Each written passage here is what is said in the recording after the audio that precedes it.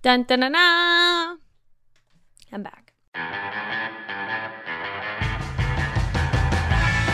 Welcome to Spinsters, a podcast where we love messy with a Y and messy with an I. Jordan is not with me today. She's off doing very incredible things that she just randomly drops on her Twitter for the rest of us to admire. It's like every time I see something she's done, I realize that she is way overqualified to be hosting a podcast with me. But anyway, today we have a very special guest who is also far too good at what he does to be on this podcast. So without further ado, our very special guest. Okay, so will you start by introducing yourself and your fancy, impressive job? My name is Ested Herndon. I am a national politics reporter at the New York Times. And how often do you use the phrase "I was on the trail"? Literally every second. I mean, it's my only personality trait is that I am a ambassador elite member of Marriott, and I live in hotel rooms. Yeah, I think that is actually very impressive. And Marriott's at least one of the good ones. Okay, so I wanted to have you on because we are nearing the end of free agency. When this comes out, it'll actually probably be like completely done. Yeah. But I was thinking about how the draft and free agency are an annual reminder of how hilarious media and reporters can be. And you know all about politicking. And I think that there's always this showing of like handshaking and back rubbing and all these kinds of things that sound inappropriate, but are just euphemisms for, I'm going to tell you this scoop, unnamed reporter who drops things that might be called bombs, and you're going to say something nice about my client. And yeah. I actually have a bunch of them screenshotted, but I just think it's so obvious. If you've ever seen a tweet from a reporter who's breaking news that compliments a player or a team or a GM in a way that seems like a little bit forced, that's exactly what's happening. And I'm not sure that everybody knows that's what's happening. But if you've ever seen a tweet that's like in 2021, oh, Raymond Felton is signing with et cetera. He's going to be such a youthful addition to the team. Yeah. That's what's going on. So can you explain the concept of reporters dropping in these ridiculous shout-outs? And does this happen in politics? Oh my God, it happens in politics. You see it in sports, and like, you're technically not supposed to speculate on where people's sourcing comes from, but it's like very obvious. I feel like just as a reporter who is a sports fan, you can sometimes look at those tweets and be like, why did you do a follow-up tweet talking about like what leadership intangibles this person's going to add to the bench, right? Like, to me, that clearly means, okay, this information came from an agent and you are, in exchange for this information, saying a nice thing about a player. And that happens in media all the time. I mean, sometimes it's less sinister than people think. Sometimes it is, something that is true, right? Maybe some player is adding size or height or whatever. And so you saying that isn't necessarily bad, but definitely the choice of it can be. It happens in politics all the time. Let me try to think of a good one. So Who is in your pocket, I guess is the question. I'm like notoriously ornery. So like, I'm not like I'm not a great example. I would probably be a better journalist if I was more willing to do some of that stuff. But I was on the presidential campaign trail, which is a warped time universe. It's this like very intense bubble of like a set of national reporters and a set of presidential candidates and their staff who are just like in constant communication. And there will be times when you would see a new policy come out, a new staffing hire or something where you can definitely see that the campaign has given it to this person for this reason. Sometimes they go to like good reasons, right? They go to Black outlets to announce something so it gets to this audience. They'll go to some group because they have a special expertise on this thing. But sometimes it's personality driven. And like, you just have to know sometimes that like you have to take some of the spin with a grain of salt.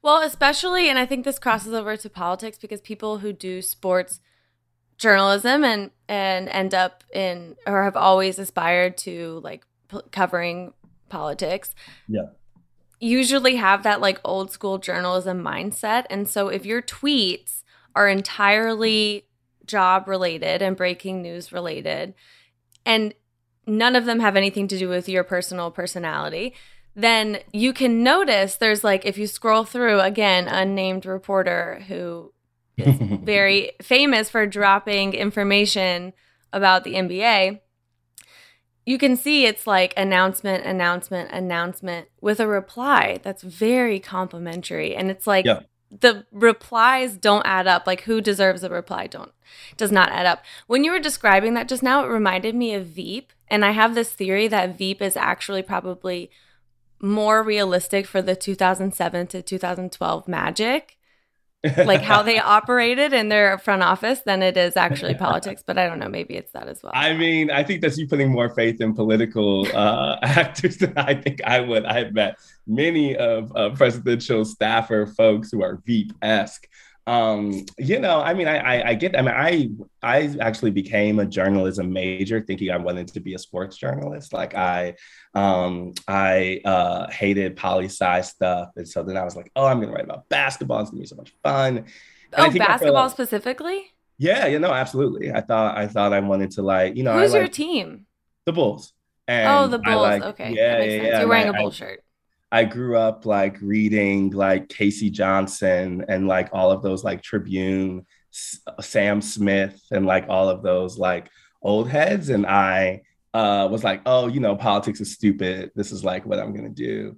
And I hated it. You know, like I think it ruined the kind of fan experience. I didn't like that. And then it was just so access driven. I mean, it's so, you know, you're virtually completely reliant on the teams giving you time and space. And if you're going to do like kind of institutional, kind of like regular ass journalism, like you have to have that type of relationship that I didn't like necessarily care all that much about. The thing I like about political reporting, and specifically elections, which is what I do, is like, you know, elections are just vibe checks of communities and states, right? Like you don't actually need, you know, campaigns have banned me from going to events and I can just walk in as a member of the public, right? Like you can. What campaigns have banned you? Oh, I don't want to say. Oh, okay. Wow. Because it would be news, and like you know, let's leave the past in the past. Can you break some very insignificant news on this so we can say it's a breaking news podcast, like something that does not matter that happened? Like sure. I will tell you by the end of this a story about a presidential candidate, and you can guess which one it is. Oh, that's fun. Okay, great. Okay. And so, wow, so you wanted to be a sports reporter. That's interesting. Yeah, I did. And I felt like a thing I like about political stuff is like you have an option of not only going from the top down, you know, you can kind of tell, I think like, you know, the kind of grassroots political stuff obviously is what's underreported on. And I feel like it's a different way to go about it that like makes you become freer of the kind of access driven stuff that I think so much of political reporting and so much of sports reporting relies on. Yeah, I've noticed that about your writing, and I actually have the same experience with sports. Like I've stopped going to locker rooms just because there's been instances where I don't really know how to build those relationships. And I mean, you can only make it clear so many times you're interested in like a business relationship. And just as a woman, like there are women out there who do it, and I applaud them so much for having the persistence it takes to be like, this is not... Yeah. Like, do not try anything. But I've been in one too many locker rooms where I'm just like, I'm uncomfortable.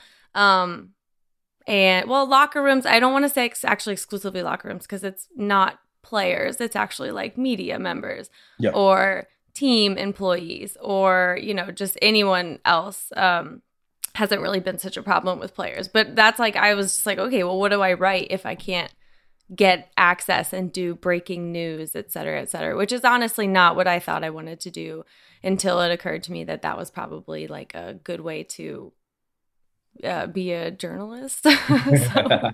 No, I mean, I get you. And I also think that like campaign trails have those same complications, right? Like it is a very tight-knit set of people who are traveling around the country together. And so not only the other reporters you're in with a very competitive environment, but the staff, the candidates themselves, the kind of folks who follow them. And, you know, like I have those experiences as, you know, a young person, a Black person, all of those. I think that obviously there are unique challenges for other folks women and color and all of those. I mean, I think that the trail, in the same way as like I think for at least for the sports people I know, that bubble can be exhilarating, but it also can really push out people who, you know, I tell young black reporters, I mean, this is NABJ, the Black Journalist Convention this week. So I've been talking to a bunch of them. And I'm like, yeah, like the emotional labor part is really real. The difficulty, you know, I'm not going to lie to you and say that being a black person goes to Trump rallies is like a swimming experience, you know, like you have to decide in your head that I care enough about this output that I am releasing myself from like all the other shit that I'm going to take in the process. But also get the people who don't want to do that. That's a wild way to live your life. Yeah, exactly. And it's also like, take that with the grain of salt that like make sure your employer offers free therapy or whatever, health insurance that covers therapy. Speaking of emotional exhaustion, do you want to share where you are, since this will come out like a bit in the future? Yeah. I'm in Des Moines, Iowa. Last night I was at a political rally for Marjorie Taylor Greene and Matt Gaetz, two Trumpy members of Congress. And so I was with them, with some of their fans, and I'm writing a story that will be out in the world at some point soon. When we had Adam McKay on, I had him compare players to actors and directors, and I feel like this is going to get you in hot water. But if you can think of a Marjorie Taylor comp, that would be yeah. Marjorie Taylor. Yeah, what is an NBA player version of Marjorie Taylor? I mean, I was trying to think of one before you came on, and I was like, the only clear one I can think of is like a Mitch. Well, I mean, Myers Leonard's out of the league, so never mind. Yeah. That's what I'm saying. The NBA hasn't let folks do this in that way. Mitch McConnell is someone who'd be like a really good defender and blocks everything, but then also plays defense on the people he's supposed to be playing for. Yeah, I can see. I mean, if Mitch McConnell's political reputation is just being like the Grim Reaper of the Senate, but like Republicans are thankful he's on their team, like that feels like a kind of like Joakim Noah-esque character, where it's like, you know, you're gonna get some weirdness, but in the end, if it's on your squad, that you're gonna think that you're accomplishing your goals. But that's a very abstract interpretation of Mitch McConnell. Yeah, that's a really good disclaimer. I feel like abstract, distant version of Mitch McConnell. Oh, look, I said it first, so it's fine. You're disagreeing because you're polite. It's fine. Nancy Pelosi would be like when you have to hide Steph on defense, but he's clearly right fucking there, like as a team leader, but you still like on that end, he's just doing nothing for them. Democrats often feel like that year where the Bulls signed Rondo and Wade, thinking that they could like win the league throughout shooting through 3-pointers. Like that's how I frequently feel around Democrats, is they're trying to swim against what is the obvious and clear tide. And then Jimmy Butler was like, and then they all ganged up and they were like, we actually don't care about young people. Yeah, exactly. I feel like Bernie would be Doc Rivers just based on hair loss and scary voice alone.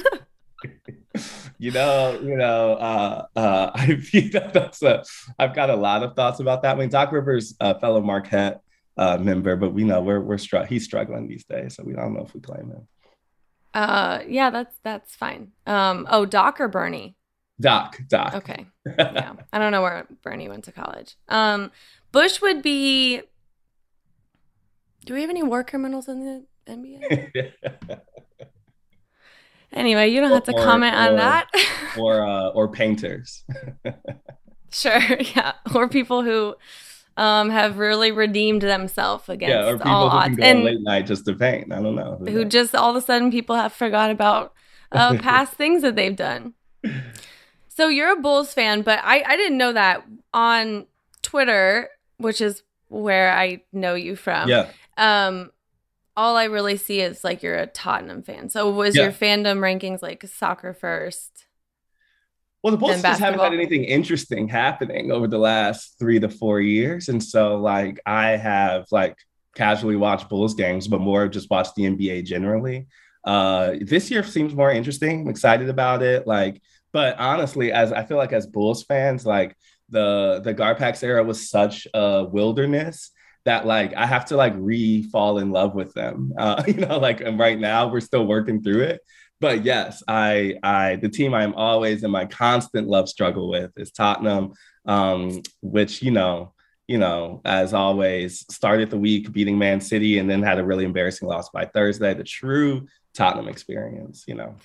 When I was trying to pick a team like 2 years ago, I flirted with the idea of this because my friend Sean is a Tottenham fan. Actually, there are a couple in my life, and I just felt like they were exciting at the time. I mean, it was 2 years ago. That doc had not come out yet, or maybe I just hadn't seen it yet, so I didn't really see the inside mess, the Amazon doc that really showed that, because the Leeds doc is just like, wow, this team is fun. I already loved Bielsa, but then the Tottenham season came out, and you're like, this feels really weird. And it feels like they had a struggle with the documentary crew on what they were allowed to show. Yeah. Because there was just a lot of tension. Way more toxic than they expected really fast. What team is this is how I helped decide as well. And it ended up not mattering because I was like, whatever, I'll just go where Bielsa goes. So like I have a Leeds jersey. It was a gift, but when he leaves, I'm leaving with him. So I mean, might be short-lived. I don't know. We just re-signed Patrick Bamford. I get all of the alerts, but I still have no idea what's going on. But I asked people like, who's the Tottenham of the NBA? Who's, the Man U of the NBA? So who would you say for Tottenham? The Tottenham of the NBA would have to be consistently disappointing. I mean, my first thought was the fucking Knicks, but we're not. But we're closer than that, right? Like the Knicks are like embarrassing. Tottenham is just disappointing. You know what I'm saying? The Knicks have been embarrassing. I mean, everything you're saying like about the Bulls and the Knicks, I'm like, yes, but not really. Like last year, the transformation really began for both of them, and then also the Bulls have just really changed their circumstances. Yeah, but I understand your hesitancy in admitting anything good about the Bulls. Absolutely. I think people do a little too much pendulum swing on the Knicks. Like, they had a fine year, but it's not like, they like really seriously threatened it. Like it's not like they beat the Hawks or whatever. I think it's just mostly that I really like when people from New York are excited about something. Yeah. No, the city feels great when the Knicks are good. I live in Brooklyn and nobody fucking talks about the Nets. Me and my neighbors only talk about the Knicks. Like I went to 2 of the Knicks playoffs games just because, I like mess, but like, it's just, I also think like, like sometimes Knicks fans get a little too much dip on the chip. And I'm like, you made the playoffs once, like pipe down. But I don't know. But I feel like the NBA is so hard to make those comparisons because people can't be shitty for that long, right? You can though. That's the thing about the NBA is you can be shitty for super long. There's no relegation. I guess I'm saying like to be fixed where Tottenham is, where you're better than everyone else except the teams you need to be better in, and you do that for like 20 years straight. I feel like the NBA has so much fluctuation of highs and lows that like, eventually the Warriors will become this Warriors. Eventually the Cavs will draft LeBron. Eventually the Bulls will fire their GMs. Like there's not that like silver lining ever coming for Tottenham. It's just going to be sad.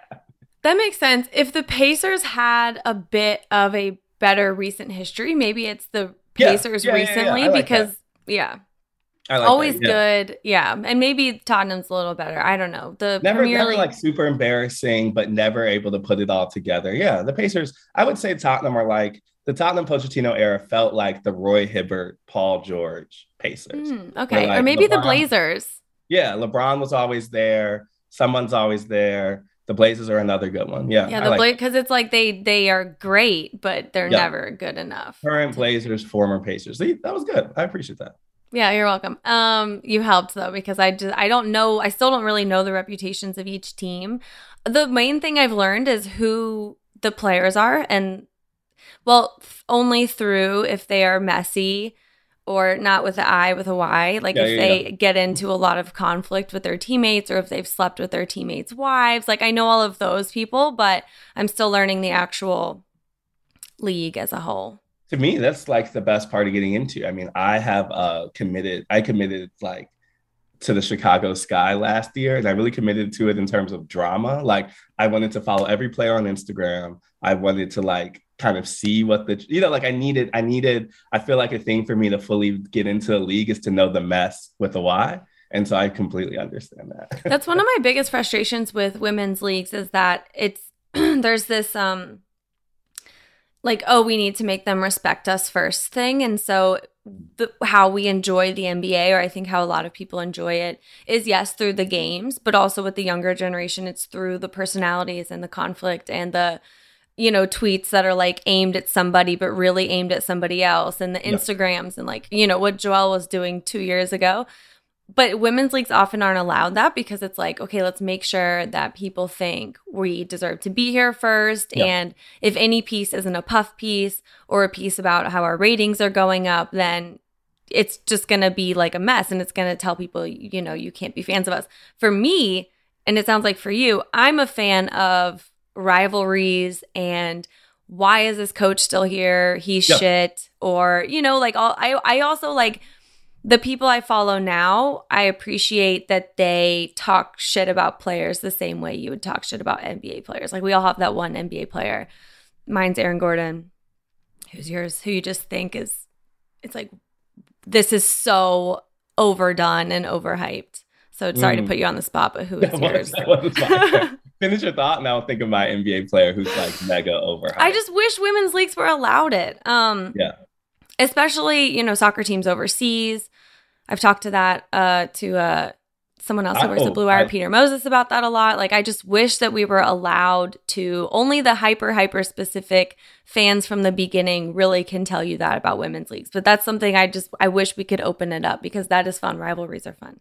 Yeah, no, I feel like I want more of that, and it's helped me get more into the team in like a basic personality level. Like, I just wanted to know what I wanted to like know more about their interactions and whatever. And I feel like that to me as a fan is the best part, is like you want those type of layers. And so like, yeah, I mean, it reminds me when you talk about it, about how it's like to cover Black politicians as a Black reporter, like there can oftentimes be a feeling of like assumed kinship and a feeling of like sometimes betrayal if they think that like this is gonna step in their mess or this is gonna air something out to like white folks or like all that other stuff. And I feel like in the same way, I want all, it's a little easier to think about in politics because they all have power and they all have accountability and you can like make that pitch first. But I'm also just on a journalistic level feel like, everyone deserves that type of, like that this is,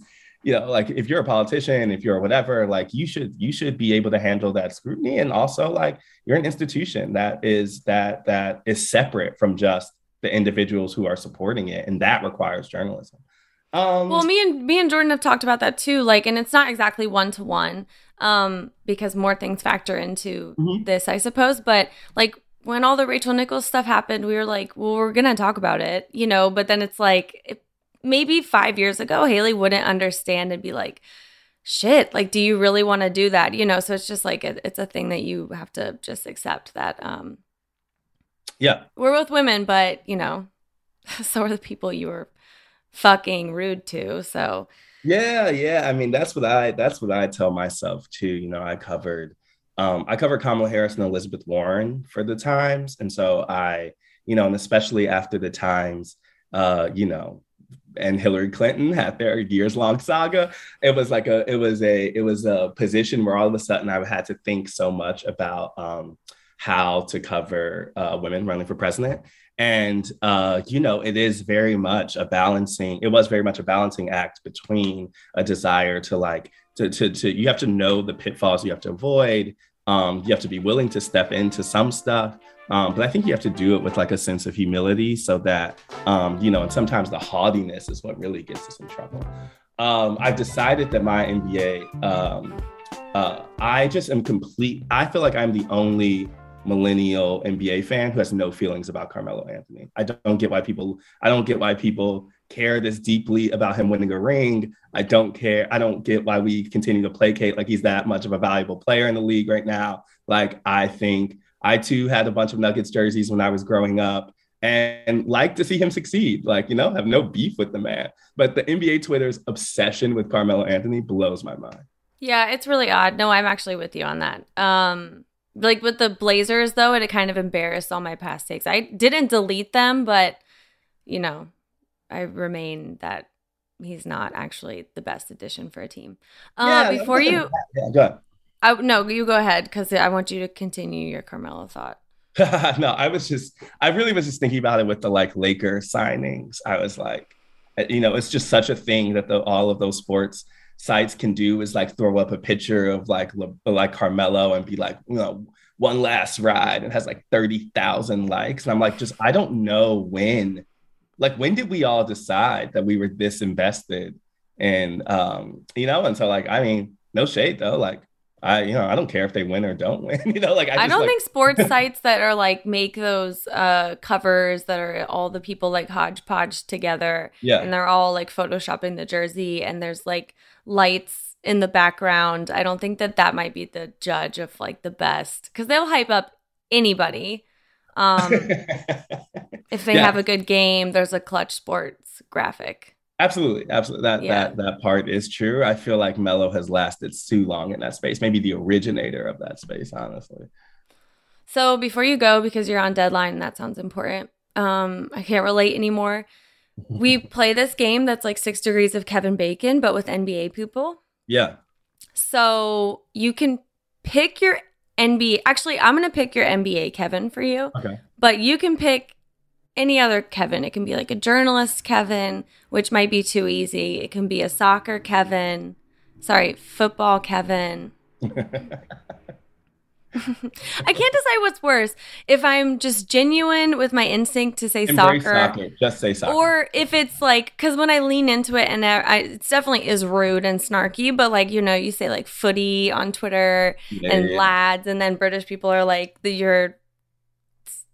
my culture's not caring about British Twitter, and I will say so. I mean, there's some words that seep in. Like sometimes I say pitch, sometimes I say pace, like just because of like listening to announcers. A kit also, but like I don't think I've said football. I sometimes say footballer, but like I just say soccer. Oh, footballers make sense because you have to say soccer player, and sometimes you don't have enough room. Yeah, sometimes I don't have that much time. Yeah. Yeah, you're a busy guy who's playing games about Kevin Bacon. You have to do these things first. Okay, I'm going to pick your NBA Kevin. Okay. Let's go Kevin Love. Okay. All right. So you pick any other Kevin. I will take Kevin. Yeah, I'll take Kevin De Bruyne of Man City. Yeah, I'm definitely fact checking this in real time. Okay, go for it. So wait, I need to connect the two of them.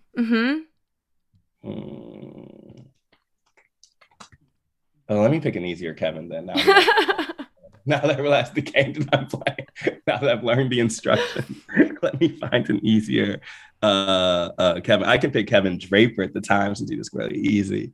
Kevin Love.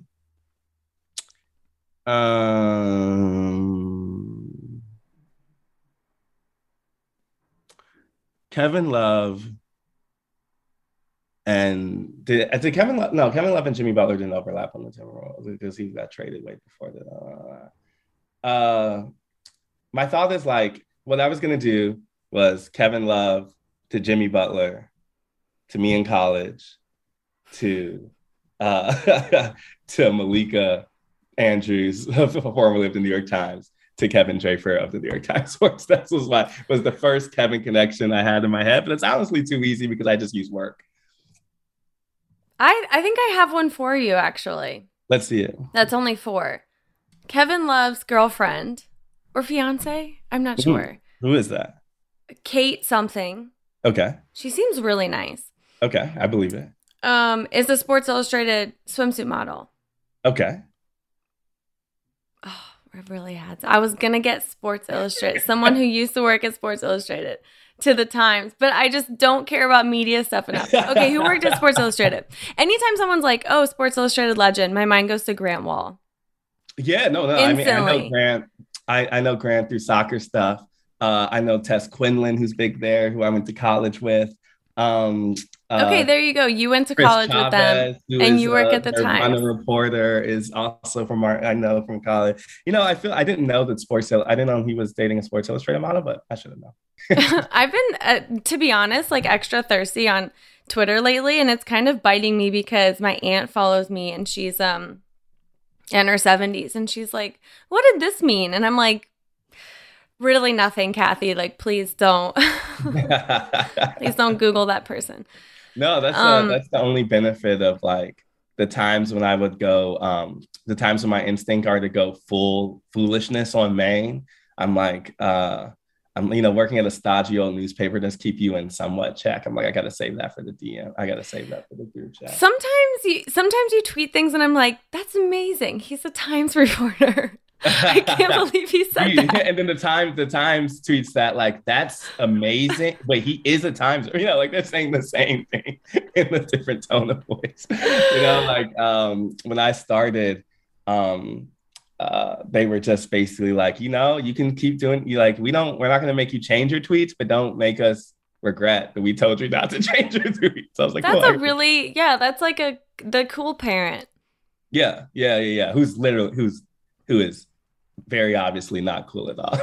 Yeah, exactly. The cool parent never really is, but I've never been told by any job to change anything. But one time I had a recommendation from an outside person who was like a mentor, like to stop tweeting, like, I won't say a human being because they were definitely more specific. They were like, just stop showing, like in a very kind way. That wasn't this exact wording, like stop showing your personality so much because your personality appears to be a bit reckless. Yeah. I think that was after a tweet where I tweeted about Rick Pitino's semen, which is like fair, but also one time about betting too, but what am I supposed to do?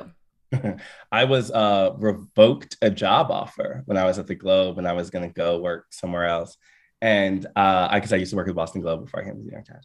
And I was offered from another big media place a politics reporter job. And then they took it back and said they wanted me to do a month of tweeting that would be up to be like a normal Twitter account. And that if I could do it for a month, they would give me back the job offer. And I was like, no. What's a normal, well, like normal politics, which it's a very full circle moment to what we were talking about earlier. There are capital J journalists who only tweet about the things that they are writing about. But usually they break, usually even in the people who, at least in politics, who they mention for that stuff, they almost always tweet about Bruce Springsteen when they want. I was going to say it's only rock. Yeah, it's only ever like rock or like bands that they like. Or the Washington Nationals or like whatever else is deemed like within the scope of personality that like the bounds of white men in politics have allowed to be acceptable. And so like, I am always like, I don't actually find it to be all that radical because you have let these white folks be themselves for the whole time. It's just that themselves is kind of muted. Right. themselves is non-threatening.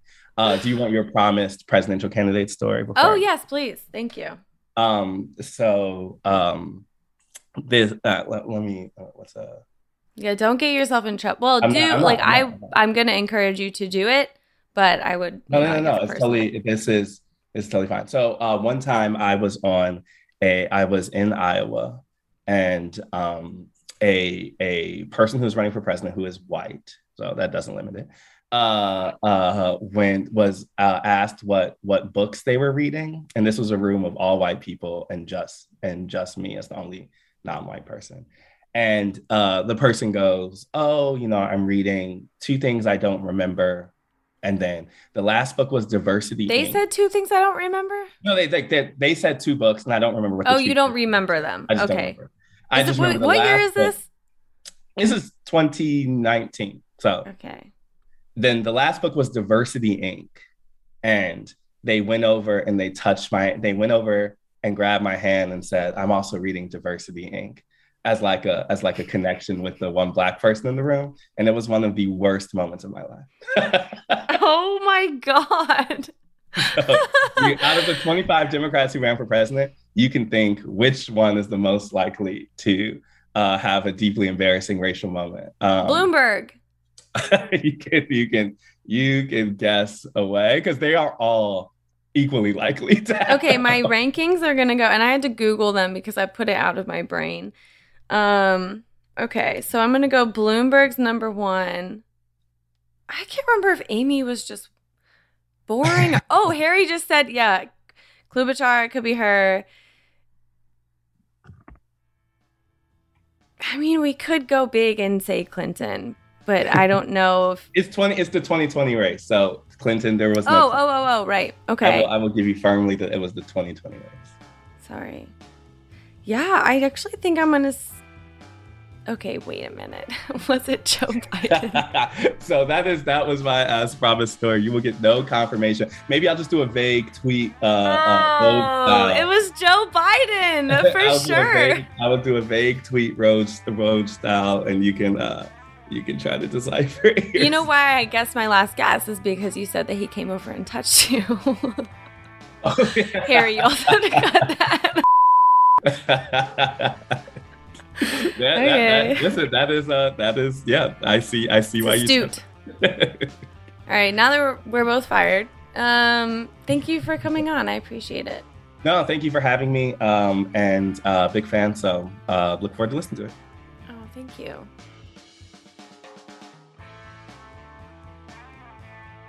Spencer's is hosted by me, Haley O'Shaughnessy, and Jordan Liggins. This episode was produced by Jordan, Isabel Jocelyn, Harry Krinsky, and Alex Ward. Our production coordinator is Devin Shepard, and our executive producers are Peter Moses, John Yales, and me.